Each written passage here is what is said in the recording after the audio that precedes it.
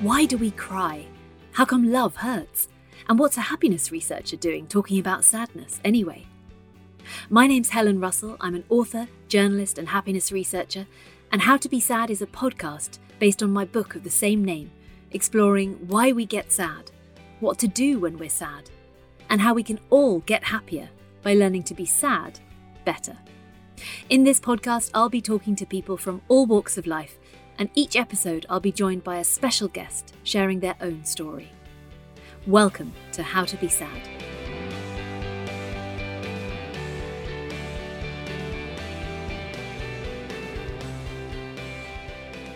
Baz Ashmawy is an Irish radio and television star. His series 50 Ways to Kill Your Mammy has won him an Emmy.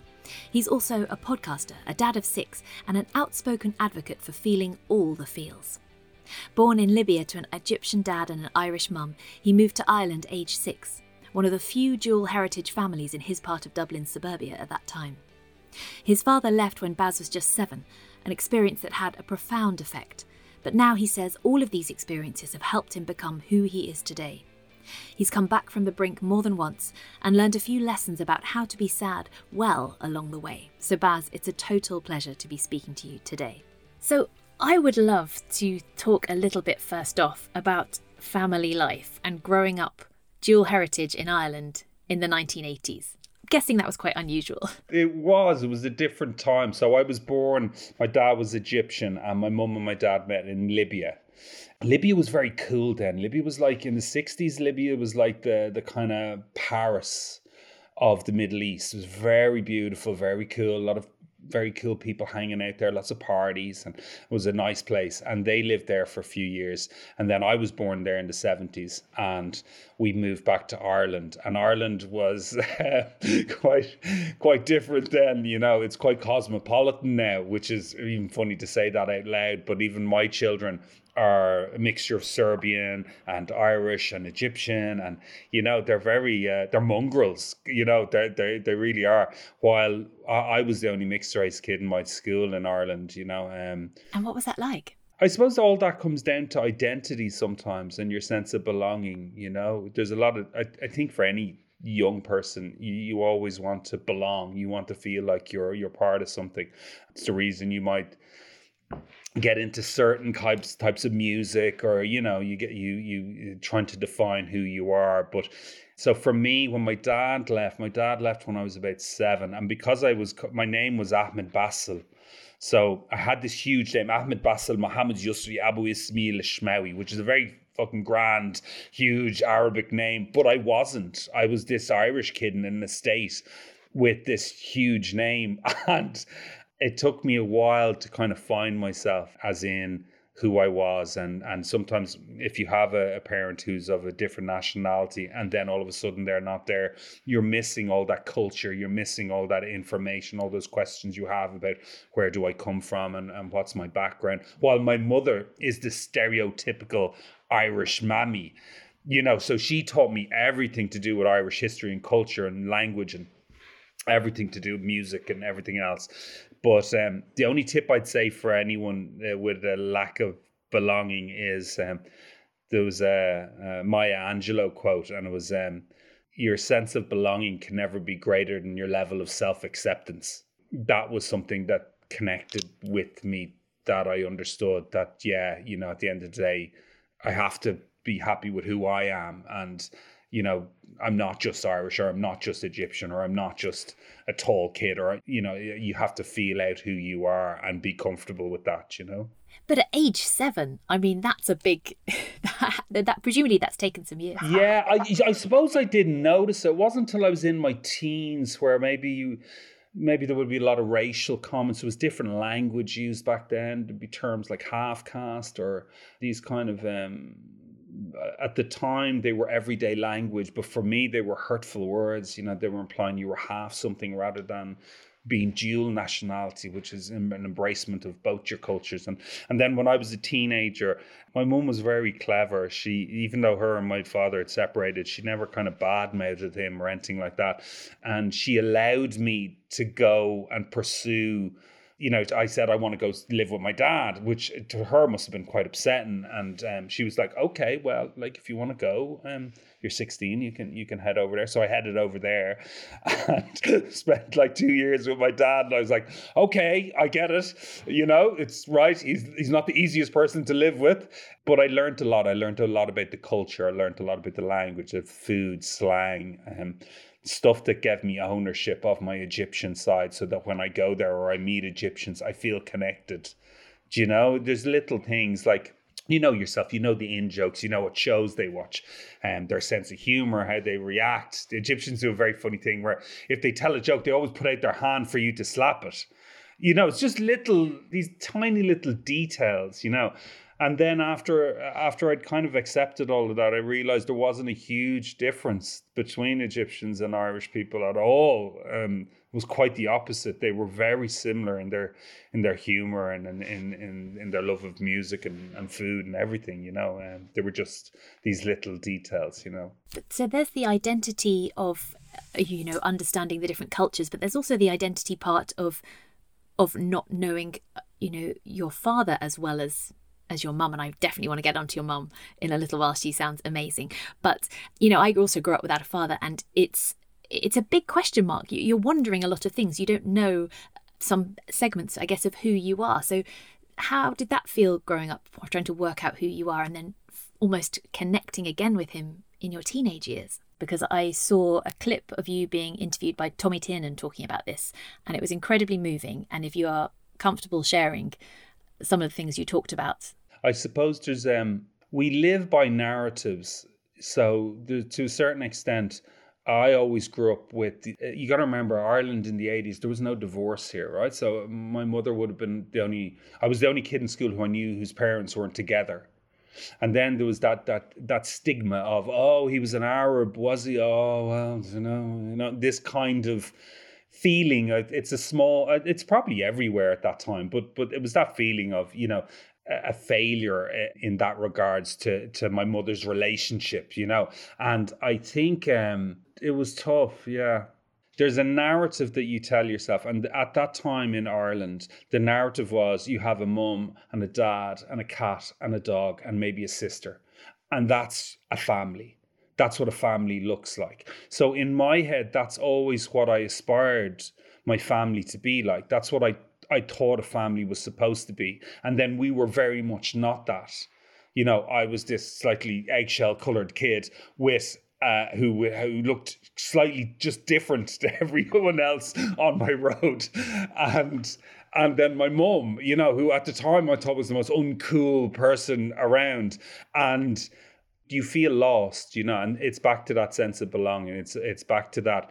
I think I described it with Tommy if a parent leaves you, or you are abandoned, might seem harsh, but if a parent leaves you, which happens all the time, there's a sense of, it is very similar to being in a fight and seeing the other person run away, and you're kind of left there as a young boy, kind of going, is this it? Do I have to do this all on my own? And it's hard for my mother, for example, because she's not a mixed race kid living in Dublin. My mum's from Wicklow, so she can't identify with who I am, and you kind of have to feel that out yourself and navigate your way through all that. But I think that's changed a lot. I always get great comfort from that. I look at my own kids, and because I think there's probably more parents who are separated than together from what I can see, but there's always that. It feels like a much more open world, much more accepted place. The times have changed in a positive way where, I don't think you'd feel as alien now as maybe I did back then, I also heard you telling Tommy Tiernan that when your dad left, he did so in search of happiness. And as someone who I've spent the last 8 years researching into happiness, I wondered how this might have affected your relationship with happiness. I feel like it would have made me quite mistrustful of happiness. It's funny. I think you get to an age, like I said, I'm 46. I have 6 children. I became a granddad last month. Way too early, I might add. I'm a very below average looking dad. I think I'm a pretty hot granddad. I'll go for that. I'll take that niche. And we have, I grew up, I'm surrounded in a family very different to the one I grew up in. But to a certain degree, I think people put happiness often as a destination. You know, my dad was like, when he had that car, my dad was a super intelligent guy. He spoke like 6, 7 different languages, 2 degrees. The world was his to take, but it was just never enough. Do you know? It was never enough. He was always looking for something else. And there's a certain element of being quite selfish about that. And I think when I became a father, like I say, I'm 46 and I live in this family environment that I live in, it hurts. It's hard to understand. Could you not find happiness here? Could you not be present? Could you not find what's right here? And when he died, I know he probably didn't die well. Do you get me? Because all that comes back. You know, I always say you can avoid looking at your reflection for years. You can do lots of shitty things for a long time. And some people have a great ability to feel no sense of guilt at all. But eventually you're going to catch your reflection and you're going to have to ask yourself, well, like, what type of dad was I? Or what type of husband was I? Or what type of friend was I? You know, and what type of man or woman was I, you know, and when those questions, when you're faced with them at the end, I imagine that was incredibly hard for someone like him, you know, because he didn't gain anything. All he did was he repeated the same thing with different relationships, and hence my sister has a different mother, my brother has a different mother, and none of them just didn't end well, you know. But this is what people believe. They think, I've done it myself. Oh, when I buy that watch, I'll buy this watch and I'll be happy, and you know, I'll get this car and I do this, and it's at some stage you mature and you realize that these tangible material things are sugar rushes of happiness. There's no long lasting. Now listen, if you're a petrol head, if you love cars and you want a 911 and that's what you've wanted since you're an 8-year-old boy, and someday you get to own a 911, listen, hands up, like, you deserve that car, that's yours, and you deserve to have nice things. But if you're buying those things to impress other people you don't know, people who don't give a shit about you, if you're trying to sway their opinion of you, you'll be very disappointed, because those things mean nothing. They have no value at all.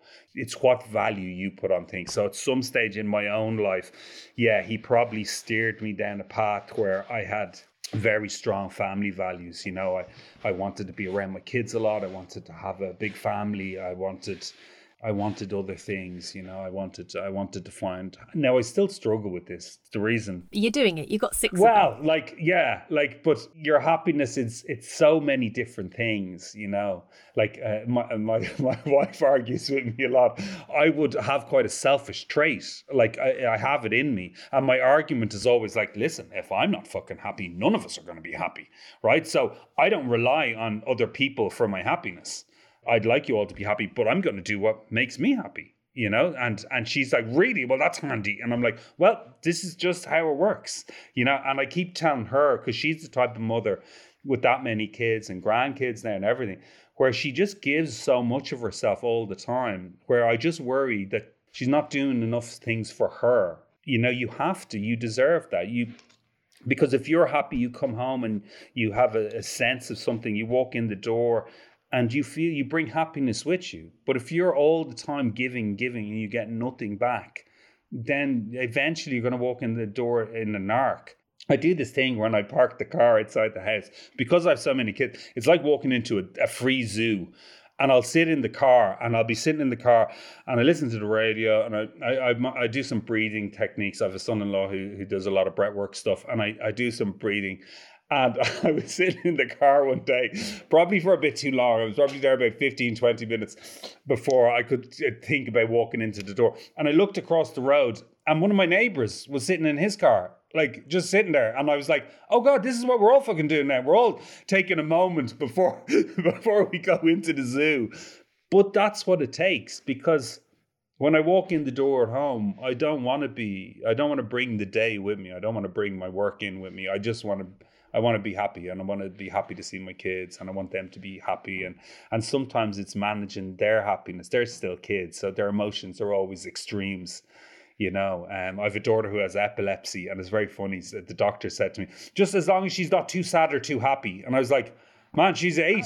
Like she only has two moods, and it's just really happy or really sad. Like that's, But I think you can do things to make yourself, to look after your happiness, There's a great Swedish concept called smultronställe, or symbolic strawberry patch, where you find a place like you in your car where you can just escape the world and just restore yourself so you're ready to face it again. So that's your car, is your smultronställe. Yeah, absolutely. That makes a lot of sense. And I wonder, it sounds very much that you have made conscious decisions to do something different to the way that you experienced fatherhood and parenting. And I wonder how much your relationship with your father spurred you on. Reading Malcolm Gladwell's book, David and Goliath, the loss of a parent often propels us into adult life with more than an average level of ambition. And I spoke to lots of people for How to Be Sad and I count myself in this. A lot of what I have done has been, well, I'll show my dad. I'll show them that I am worthwhile, that I am enough. I wonder how much that has spurred you on throughout the years. Well, it's funny. I went into an industry where it's a lot of ego and a lot of love and a lot of, adoration. And I think when I met Tanya first, she said, like, what do you want? And I went, I want everyone to love me. And that's such a weird thing to say. But what I meant to say was I want to be really successful. I want to do lots of really successful TV shows. But I suppose, if I'm honest, maybe I did want that. Maybe there's something missing where you think that the adoration of people, or a lot of people think it. My own kids are lucky in the sense that, I'm famous here. So they see the other side of it. Like fame, sometimes if you look at Instagram or you tell yourself the narrative of, oh, wouldn't be great, and oh God, you'd get tables in restaurants and you'd this and that, but it's also an act, it's a performance, who you are on camera maybe isn't who you are in real life. I've always tried to stay as close to that person as I can, to be authentic and to keep being me, but I've been famous and I've been not famous. That's not where you get the happiness from. The happiness comes from setting a goal and achieving it and feeling, I suppose it's that hierarchy of needs to a certain degree where, it's nice to have your peers look at you and be respecting what you do. And there's certain rewards that come with success, but you're not going to be successful all the time, especially in fame, because I remember I'd always stood with me. I saw a famous actress, but she was talking about her fame and she was talking about it in eras. So she's like, I was really famous in the 60s and then had a short, at the end of the 60s, it was a bit quiet. But in the 80s, I exploded again. And her fame was in this kind of like stock market of peaks of fame. And sometimes there has to be more. There has to be more than just needing fame and money, because I've had money and been really fucking sad. Like at my most wealthy, I was really sad. And why were you sad? Well, like I'm probably about the same now, but it was not sad, but I've earned my money back. But I suppose, not to make it monetary, I suppose at the peak of my success, at the peak of a time where, I was getting awards and winning lots of things and doing very well publicly, like I was very miserable. Like I had other things that I was battling with that I really struggled with, and I had to make some big changes in my life to go, okay, I'm not happy right now. I'm really miserable, even though everyone thinks I should be high-fiving everybody. Why am I not happy? What is it? And it was little things like I was away 9 months of the year, so I wasn't seeing my kids. And it's a very good book. It's a financial book, right? But it's called The Richest Man in Babylon, and there's a note in it which is, a part of all you earn is yours to keep. And it's the same with your life and your work. If your life just becomes your work and then you're just giving all of yourself to your work, you leave this void for your family and for you. And without that, it's hard to be happy because you're missing out on a lot. And even though, maybe success is one of your ambitions, you should have loads of different goals. There should be a complete balance to everything. And that's what I'd lost. I wasn't happy with that at all. I was just coming home, and when I was home, I was just exhausted. I was just sleeping, and I'd see my kids a bit, and then I was off again, and I was around the world shooting, and it just got into this really it wasn't worth it. All the money it just wasn't worth it. It wasn't making me happy. It wasn't making me happier, you know, and I always thought it would. I always thought, oh, if I had this much money, I'd be so happy. Or if I, you know, but that's the truth. I wasn't. And what timeline are we talking here? Are we talking about... That was about 2015, I think, 2015, 2016.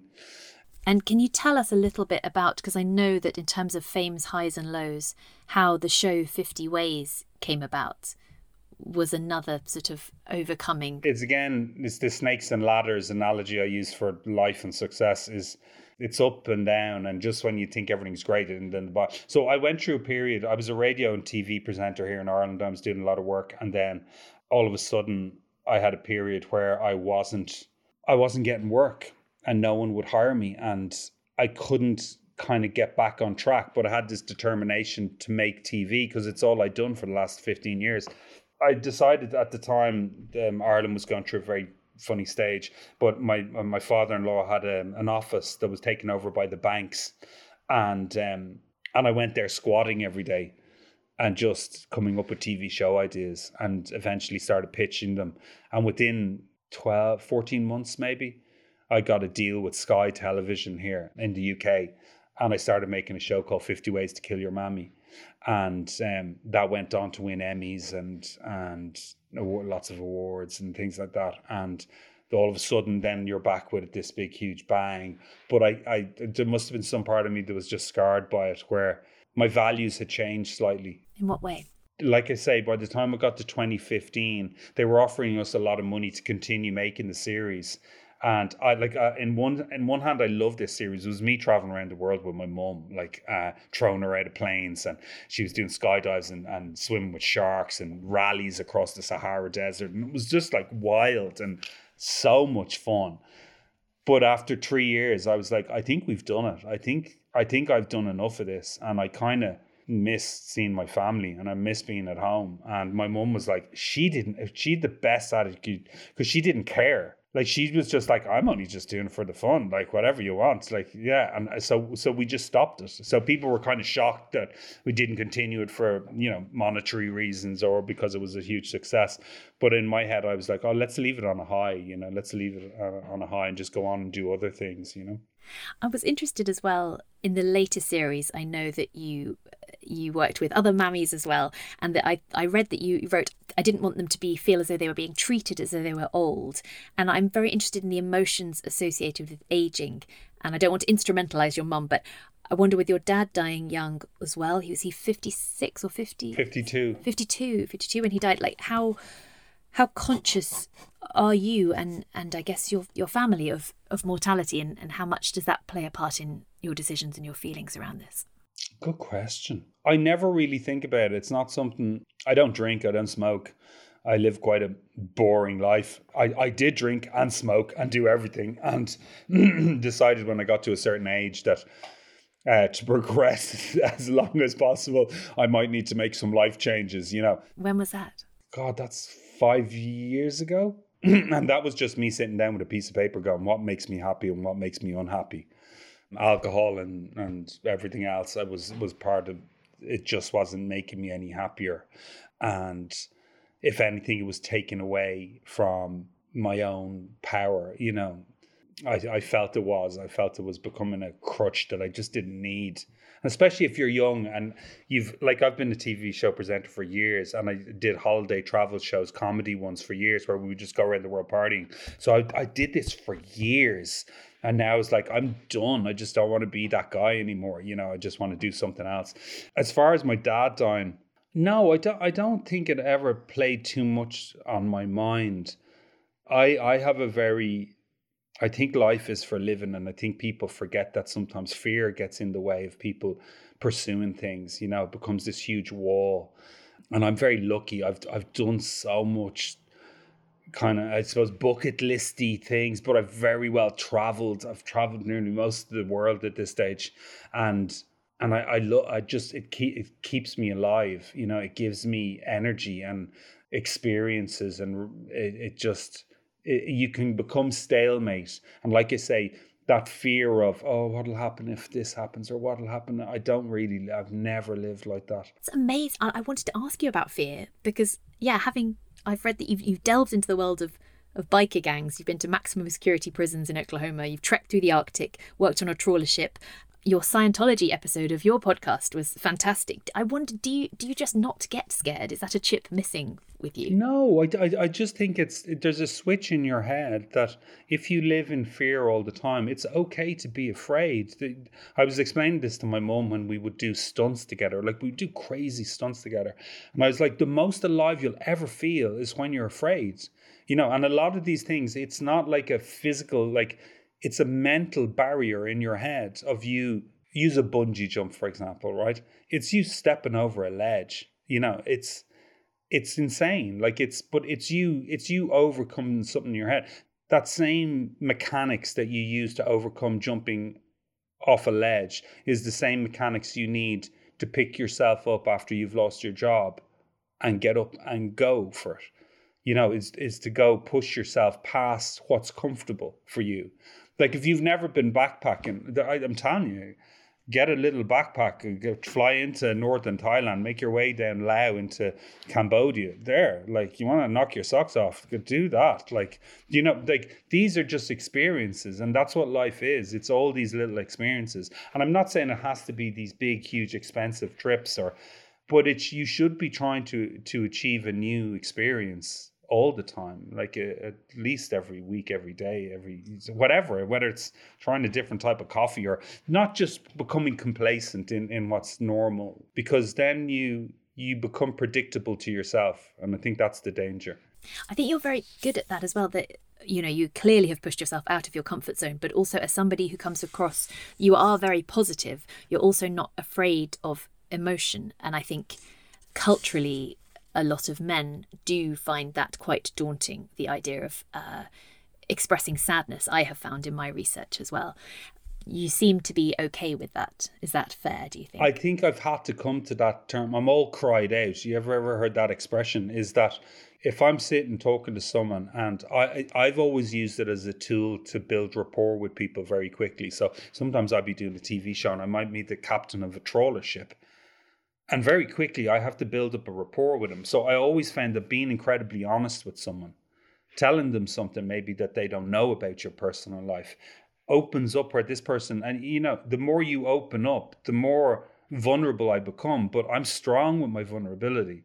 If I've cried, I haven't cried because I cut my finger. It's not like I cried over.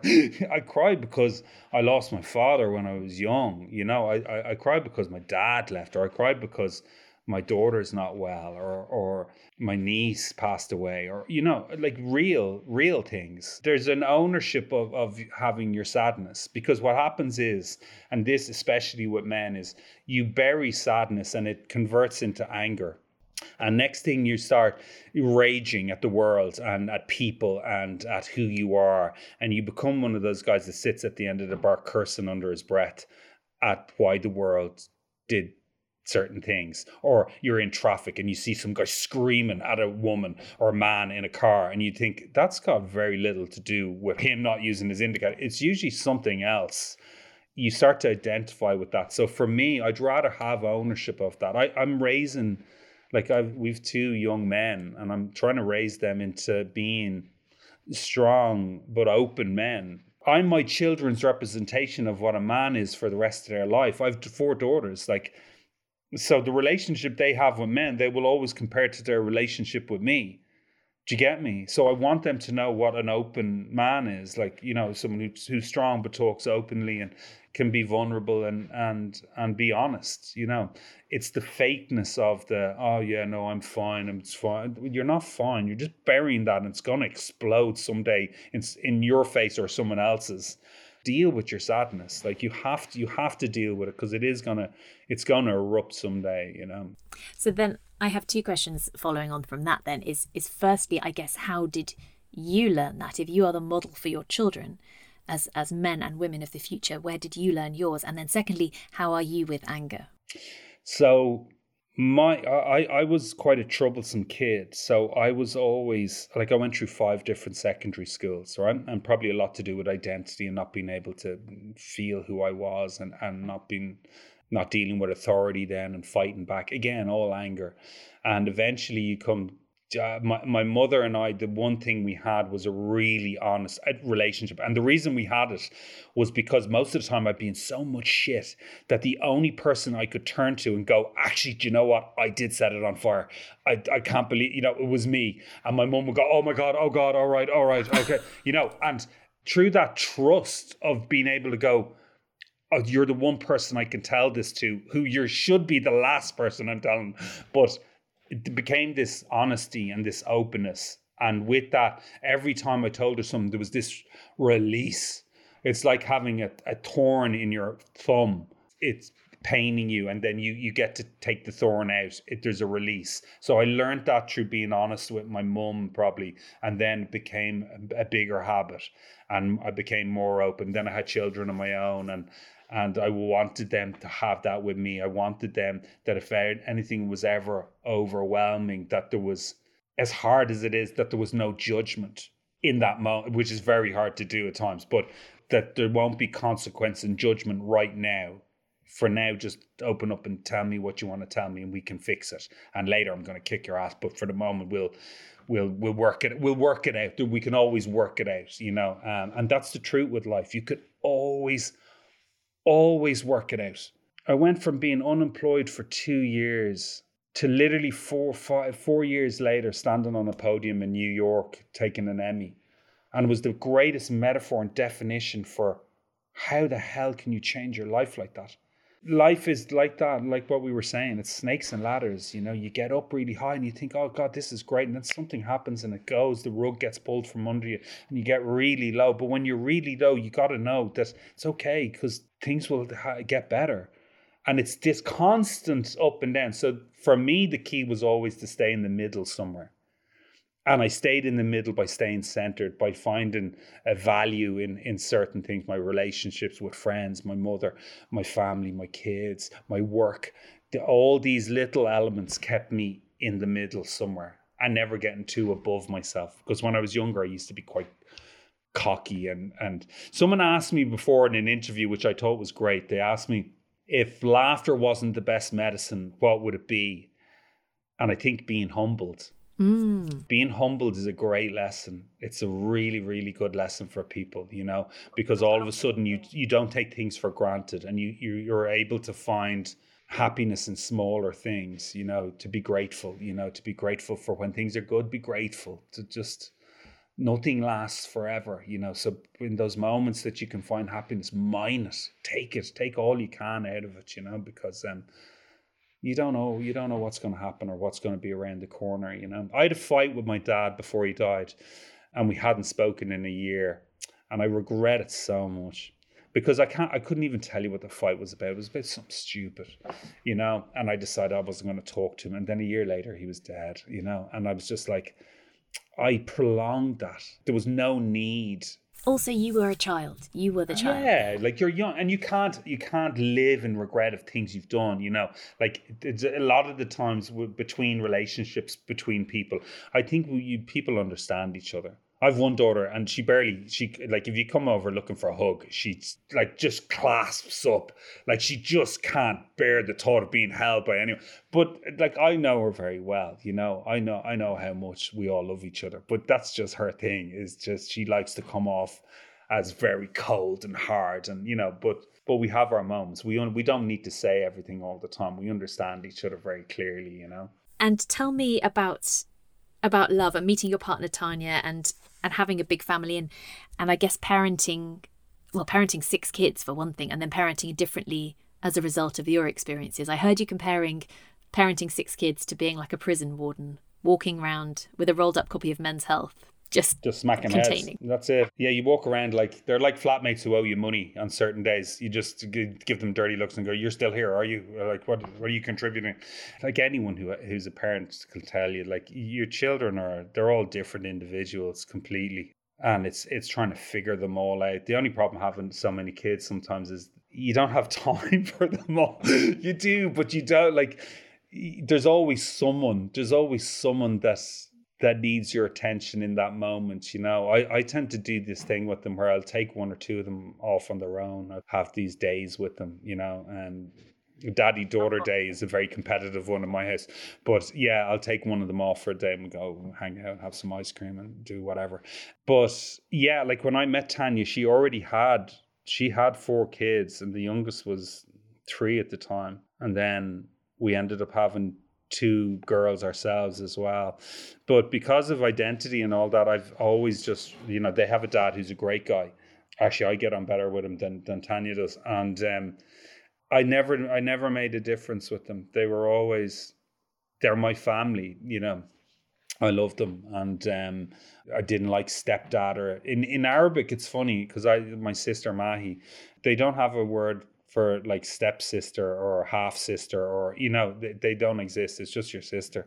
So I suppose I've always taken that on board, that they're just our kids. They've always been there, and we try and parent them as best as we can. And how do you navigate, as it is becoming more and more common, family setups where there are these different combinations? How do you navigate parenting your kids who have another dad as well? How does 2 dads work when you're trying to parent? Is it the Swedish who have the expression plastic dad? Oh, I don't know that one. Tell me. It was better than stepdad. Stepdad sounds like I beat them with a belt or something. But we're very different, you see. Like, there's loads of different influences in your life. Like, I'm completely different to their dad, completely. And that's not a bad thing. Like, they get certain elements and learn certain things from him that I can't teach them. And there's probably certain things that I can teach them that their dad's not like, So I think it's just like, it's never a bad thing, like, to have different influences, Like, I laugh because, like, even in our house, like, we've a Greek Orthodox granny, a Muslim auntie, a Roman Catholic granny as well. Like, I got called into the school for one of my daughters, and they said, you need to talk to her about religion. She seems very confused. But she was putting a veil over her head and getting on her knees and praying with rosary beads while bowing. And I was like, oh, fuck, okay. Like, doing it all. Yeah, she's made up some new Islamic Christianity religion. So, but all these people are big influences. All these people in her life are very big influences, and they all teach her different things. But sometimes the lessons can be similar. So I've never had a problem with conflicting kind of opinions regarding parenting with their dad or anything like that. And tell me about faith, because I know that you did a documentary about practicing Islam, the Lost Muslim. What's your relationship with faith now? Well, my father and my father's family in Cairo, they're all Muslim. They are Muslim, I should say. He was. My sister is Muslim.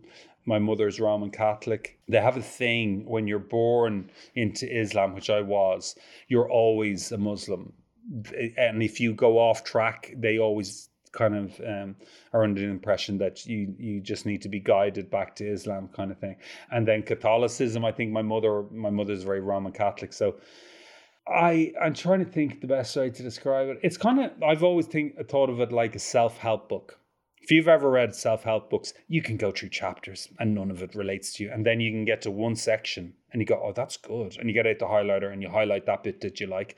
And then you move on, And religion's kind of like that for me, There's certain aspects of different religions that I really like. I really like the concept and the thought behind it and the feelings behind it. Like, I could never, for example, with Catholicism, I always think of Renaissance paintings of some big buffed up Santa on a cloud reaching out, and it just never worked for me. I was just thinking, no, he's very white, isn't he, for someone who lived in Israel?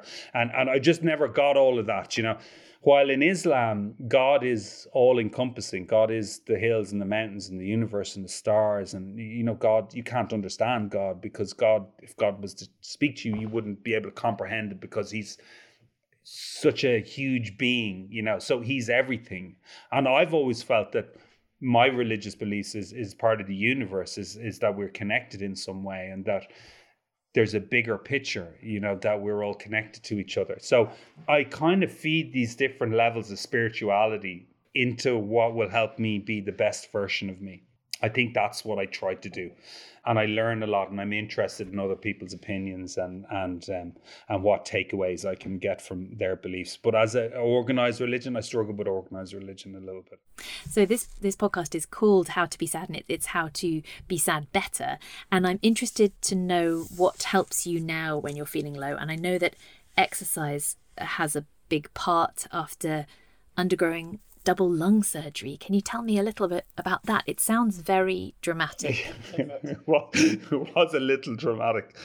In 2011, remember I told you about I had that bad period? Like, I remember I had three things in a row. I got ran over on my bike. Then I was on a flight to London and my lung collapsed. I didn't know it collapsed. But I got back home and I just couldn't breathe. I was really wrecked. Tanya was away in Spain with all our kids. And she rang me and she was like, what are you up to? How are you? And I was like, God, she can't breathe. I was actually so tired. And she went, you're tired. I'm running around after 6 kids here and you're tired. You're a lazy bastard. And I was like, okay, whoa. And I just hung up on her. And long story short, I ended up in the hospital and someone was going, I think you're having a panic attack. And I was like, I'm having such a good day. I really find that hard to believe that I'm having a panic attack. So they did an x-ray and this doctor came out who looked about 11. Right, she was drawn in crayon, and her coat was all long. And she came out and she told me that I had a collapsed lung and that she needed to puncture my chest plate to release my lung. Right, so she mounted me then and there and started, like, I don't know if you've seen Pulp Fiction, but that kind of stabbing motion into my chest. So she tried about 5 times and kept breaking these rods off my chest. And at this stage, I'm very cagey about what I actually remember. But I think I flung her off me and went to leave in a very hysterical way. And then a doctor came over and he hit me really hard in the face. And he said, your lung is at 98% now. You've got about, if that reaches 100%, you're going to go into cardiac arrest and we're going to be in a whole world of fucking problems here. So lift your arm over your head and I'm going to stab you through the ribs. And that's what he did. So anyway, I woke up and I had all these tubes connected coming out of my side and I was looking at myself in the bed. And then I looked to the end of the bed and Tanya was at the end of the bed and she was like, hi, oh, hey, baby. And I was like, you called me a lazy bastard and I was dying. So I milked that for as long as I could. But I had a thing called Bullett's disease, which is a disease of the lungs. My father had it as well. And I shortly after, I had to have surgery on my other lung as well. So it flattened me for quite a while. And again, it's that thing of setting goals. Because I remember like I couldn't walk and even trying to get back and moving and training. And I wanted to get back to work. I was out of work and, I was worried about my family and money and all that. I remember the first time I started doing like running like for a minute and then walking for like 5 minutes and then running for a minute. And one day I did 5K straight and I just burst into tears. I was so happy because I didn't think I was going to do it that day. And then all of a sudden I'd done it. And I think it was all the sadness, all the pain, all the release of all that pressure of just I wonder, will I ever be me again? Because that's what happens when you have serious illness or serious surgery. You wonder, have you lost yourself? Are you ever going to be you again? And then soon enough, like I think 6 months after that, I was wrestling alligators in Denver or somewhere crazy, so it was a hard period. But again, there was that reward at the end of it. As I remember, I did a show wrestling alligators, and people were saying, "God, you were so emotional at the end. It was really powerful to see it." I was like, I couldn't fucking believe I did it because I'd only half a lung. I was like, I couldn't believe I was able to wrestle this alligator. It's okay to feel sorry for yourself and be sad. I really believe that. I think that's part of your healing. But at some stage, you've got to stop, and you've got to go. And something has to change now. I need to do everything in my power to help me move on from this position I'm in. It's like I have days still where I mightn't get out of bed. I have a day where I just go, I just can't do it today. And maybe it's from being a performer or being someone who's on all the time where you just think, I don't want to be on today. It's like I go for dinner with Tanya and I just don't want to talk. I want to listen to other people talk. You know that feeling? And some days I will have a day in bed and I've had certain days where I felt like having nearly 2 days, but I won't. I'll kind of go, it's time to go for a walk now. And this is where exercise came in for me.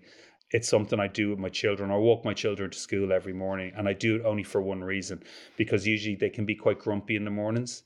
So we do a thing where we'll focus on 3 really good things that happened yesterday and 3 things we're looking forward to today.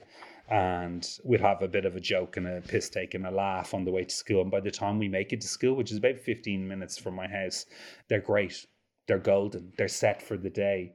And it's those little things. And even though I'm doing that to a child, I do the same things on myself sometimes. I have to pull myself and go, okay, what am I looking forward to today? A mate of mine was laughing because I was trying to pep him up. And I was going, like, just think of 3 things you're looking forward to. And he was like, tell me 3 things you're looking forward to. And I went, well, I'm going to walk the dog. I'm going to have a steak. And he's like, God, you're reaching for the stars, aren't you? Because we're in a pandemic, obviously. But I was like, these are little wins. I get to have a steak today. It's a nice thing. I get to spend some time away from my kids with my dog. That's a nice thing. You have to do that. You have to talk to yourself, give yourself a talking to, you have to do that. I think that's really valuable that you're able to do that, having experienced great highs as well. I think a lot of people I spoke to for this book talked about arrival fallacy or the summit syndrome, where you've done something so mind-blowing and so awe-inspiring that actually the normal life and the day-to-day and the minutiae can feel a bit flat and a bit of a disappointment. So it sounds to me like you are pretty good at still finding the pleasure in those everyday things as well. Yeah, because I think it's like what we said before about the destination of happiness. If you were to ask 10 presenters out there, if you made a show this year and you won an Emmy, would you be happy? And they'll tell you, yeah, I'll be the most happy. After a week, it was nothing. Like nothing. It was an ornament. Like it was, and in my head, I was like, oh my God, it must be like an Oscar, right? It must be the best film. Nah, it's good. It was a nice night, but that's it. That was it. Like, there's nothing in it. And that makes you revalue things, Like I can look back at certain times where I've, say, doing the show with my mum. I loved it. We had so much fun. But I wouldn't be jumping to go back and do it again because we did it, And I have the memories of it and I enjoyed it. But like, it's real life. It's where you're centered is where you're true. It's being present. It's now. It's now, it's today, it's going, I had a really cool conversation on a podcast today and it was really nice. It's having a steak, it's seeing my kids and being present. Like you can be around people all the time and not be present. Like it's so easy, especially now with technology and phones. You can go to the park with your kids and not even be there. You can be a million miles away on your phone. So it's learning how to be present and enjoy those little moments. Because there's times where I've been in the tundra and lying in a snow grave on my own at night and looking up at the stars and just dreaming about my kids. And then I've laid in my own bed dreaming about the tundra. It's like, you can't win. Like, how can you win? Like, you're always going to feel a certain way, But if you're present in that moment as much as possible, then you'll always enjoy wherever you're at. You'll feel some sense of place, I think. It's a very wise sentiment. And finally, I always like to end by asking what advice you would give now about how to be sad to your 21-year-old self. Oh, God. Let it out. Talk. It's the one thing we spoke about, about the toxic masculinity and all these things that I'm really happy that are starting to disintegrate, because our definition of what a man is, I think these things are really dangerous and damaging, and a lot of the time it's the reason for addiction and suicide and many other ailments that young men or young women deal with. And a lot of it comes down to not being able to be honest, and not being able to talk and say to people what's wrong and offload, because you have to offload it. So sadness, if you deal with sadness in the right way, it'll make your happiness that much higher, like it's like, yeah, I'm sad my dad died and I'm sad it went the way it did, but I'm happy that I'm a dad and I'm happy that, there's a balance to everything, I think, in life, huge success, huge failures. Jesus, man, I failed more than I ever succeeded in life. Yet people only see the successes. So they think, oh, well, but I failed all the time. I still fail. I love failing. Fail hard, fail better. That's what you got to do. So for me, I just think the best thing is to offload, is to have a cry, to let it out, to heal. Because you can't, if you keep bottling it up, you can never truly heal. This is what I think. What do I know? But at the end of the day, this is what I think is right. Is to let it out. I think that is wise advice. Thank you so much. A pleasure to speak to you. Thank you for joining us. Not at all. Thank you. Thank you so much for joining me today. Please do rate, review and subscribe wherever you get your podcasts. It really does help others find us and helps us to make more episodes. You can find out more about How to Be Sad the book and the podcast online at Ms. Helen Russell. And take care.